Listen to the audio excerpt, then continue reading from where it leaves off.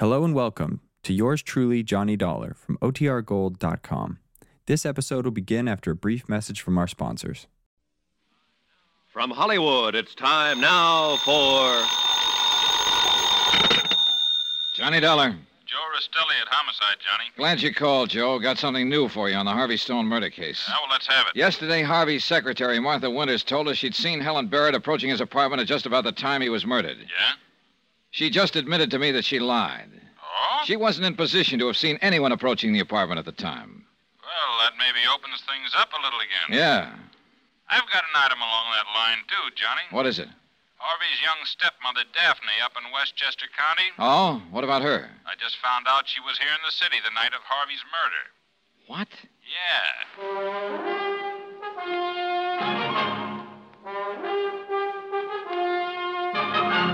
Tonight and every weekday night, Bob Bailey in the transcribed adventures of the man with the action-packed expense account, America's fabulous freelance insurance investigator... Yours truly, Johnny Dollar.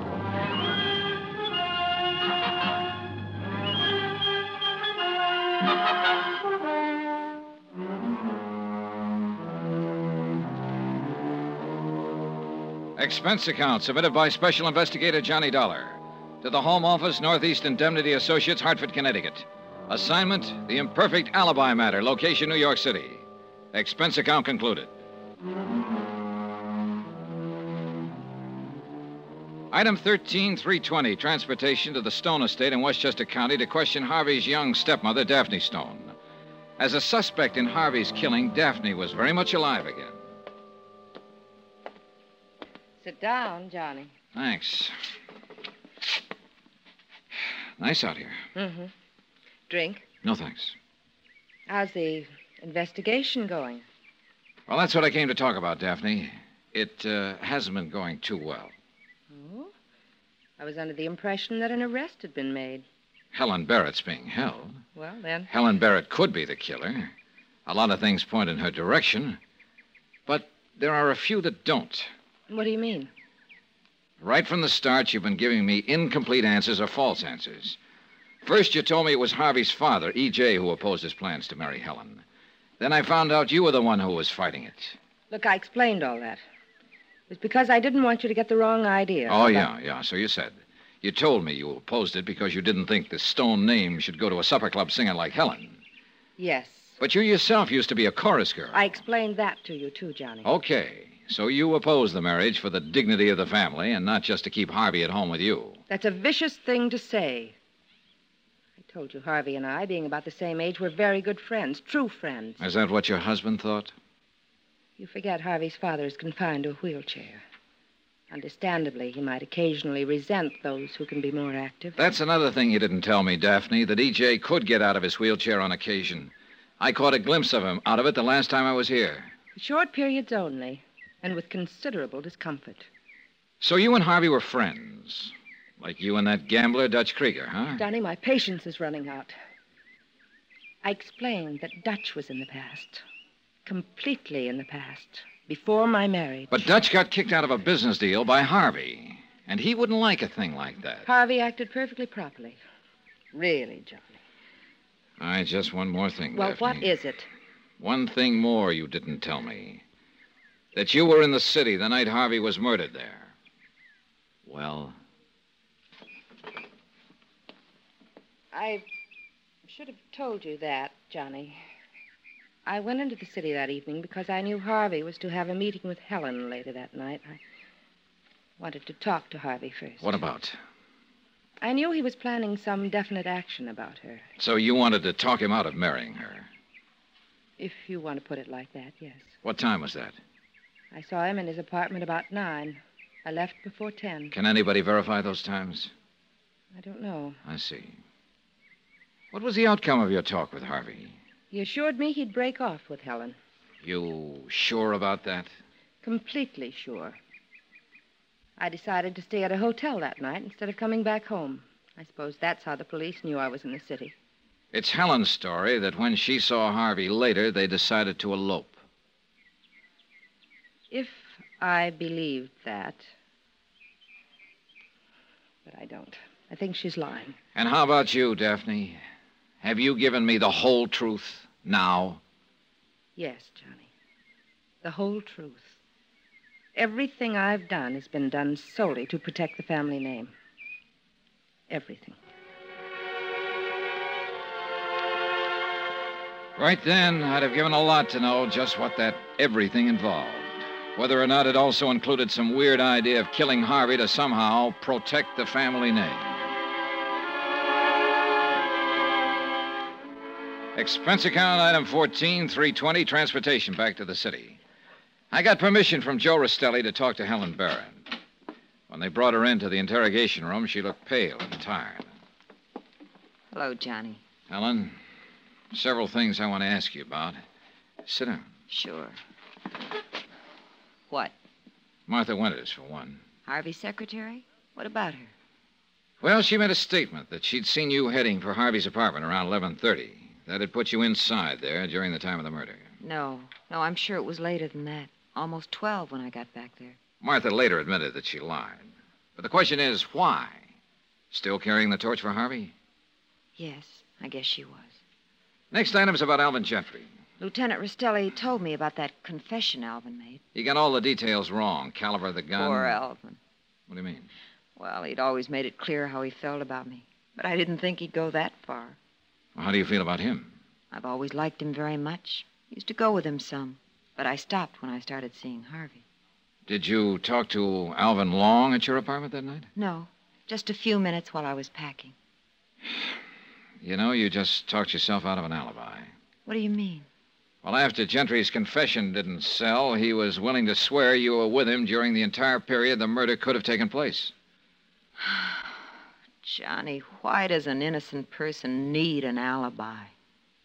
It helps in court. Believe me.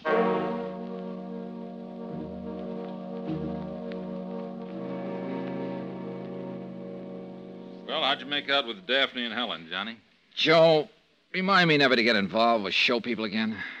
They make their living putting on an act, and I'm just country boy enough not to be able to tell the difference once in a while. They both gave you nice, straight stories, huh? Oh, yeah, sure. Real sincere. Look me right in the eye, both of them. But one of them was lying, huh? Daphne said Harvey told her he'd break off with Helen. But Helen says the two of them were planning to elope. Of course, Harvey might have changed his mind after talking to Daphne. Yeah, but that's something we're not going to be able to confirm now. No. Johnny, it's a cinch Alvin Gentry's convinced that Helen's guilty. I think he's holding back something.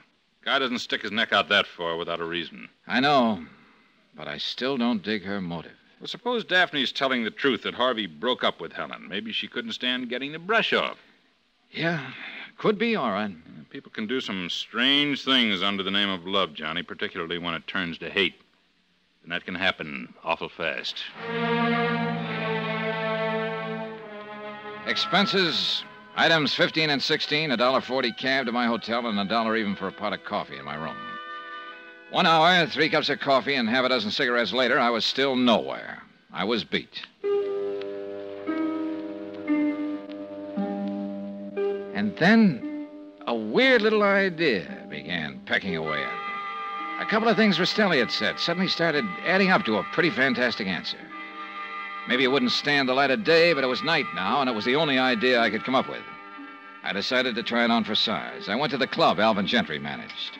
Oh, hello, Dollar. I was sort of hoping you'd be around again. Oh? Yeah, I want to talk to you, but not now. It's almost closing time. Stick around, will you?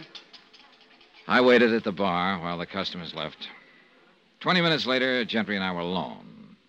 He slid onto a stool beside me. Drink? No, thanks.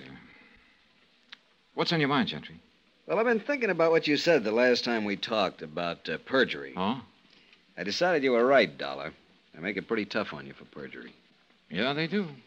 I'm withdrawing my statement that Helen was with me at the time of the murder. Well, that's probably the smart thing to do, Gentry. Sure, what's the use? I'm getting tired of being a sucker in this deal, a fall guy. Oh? That goofed-up confession I made was bad enough.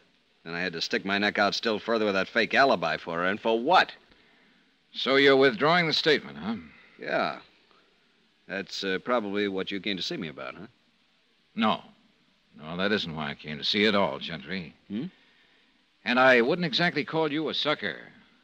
I think you're one of the smartest guys I've ever seen, and a Sort of weird and twisted kind of way. What are you talking about? You played this whole deal real cagey right from the start. Everything you did was supposed to look like a cover for Helen. But instead of that, you were really trying to put a noose around her neck. You're out of your mind, Dollar. And that confession you made, Gentry, that's why I came to see you. To tell you it wasn't goofed up at all. You did kill Harvey Stone. You know, you got a real weird sense of humor. Have I? A couple of things Lieutenant Rastelli said added up in my mind a few minutes ago. Love can turn to hate fast. And you'd have to have a good reason to do what you did. You wanted Helen bad. When she told you that night she was going to marry Harvey Stone, you couldn't stand the idea. If you couldn't have her, nobody could. You're talking crazy. You went to Harvey's apartment and killed him. Then you made that fake confession to look like you were shielding her. Actually, you were framing her. No.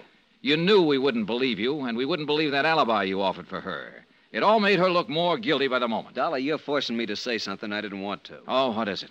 Helen was mad at Harvey that night. I was worried. I followed her back to his apartment. When I got there, she was standing over the body with a gun in her hand. She said, "Why did I do it?" She kept saying it over and over. That's why I made the fake confession to protect her. Sorry, Gentry. It's a little too late for that story now. I keep telling you that confession you made was legitimate. Are you crazy? I didn't even get the caliber of the gun right. Yes, you did. What are you talking about? We made a mistake. Harvey was killed with a .45 Colt, just like you said. You're crazy. It was a .38 Smith. Yeah. A .38 Smith & Wesson. I know that. So do the police. So does the killer. But nobody else. It was in the papers. No, Gentry. It wasn't in the papers. You're dead wrong, Dollar. Dead wrong. He kicked a bar stool at me, and I dove behind the end of the bar. The lights went off. I had my gun out now, but I couldn't see anything in the dark. He couldn't get past me to the front door, but he could get out of the back. I had to locate him fast. Then my hand touched an ashtray at the end of the bar. I picked it up and tossed it toward the center of the room. I spotted the flash of his gun. Now I had him pegged. I found a lamp on one of the tables. Gentry was slumped in a corner. My shoulder. Help me. Don't worry, Gentry. You're not going to conk out. There's plenty left of you to stand trial.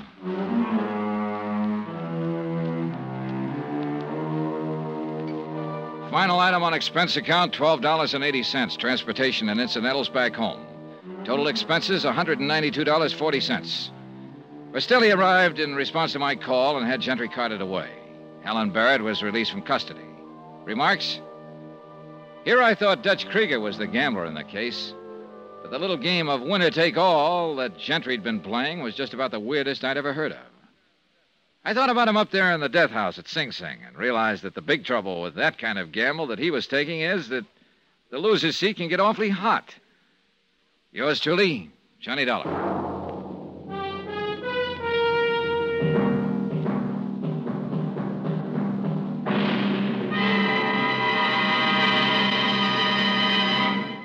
Now, here's our star to tell you about next week's story. Next week, one of the biggest, toughest, loudest characters I've ever met. A real two-fisted terror. And her name is Meg McCarthy. Join us, won't you? Yours truly, Johnny Dollar. Yours truly, Johnny Dollar, starring Bob Bailey, is transcribed in Hollywood. Written by Robert Reif, it is produced and directed by Jack Johnstone. Heard in our cast were Virginia Gregg, Tony Barrett, Shirley Mitchell, Will Wright, Chet Stratton, Ted Vicorsia, Barney Phillips, Lillian Baeff, and Harry Bartell. Musical supervision by Amerigo Marino. Be sure to join us on Monday night, same time and station, for another exciting story of yours truly, Johnny Dollar. Roy Rowan speaking.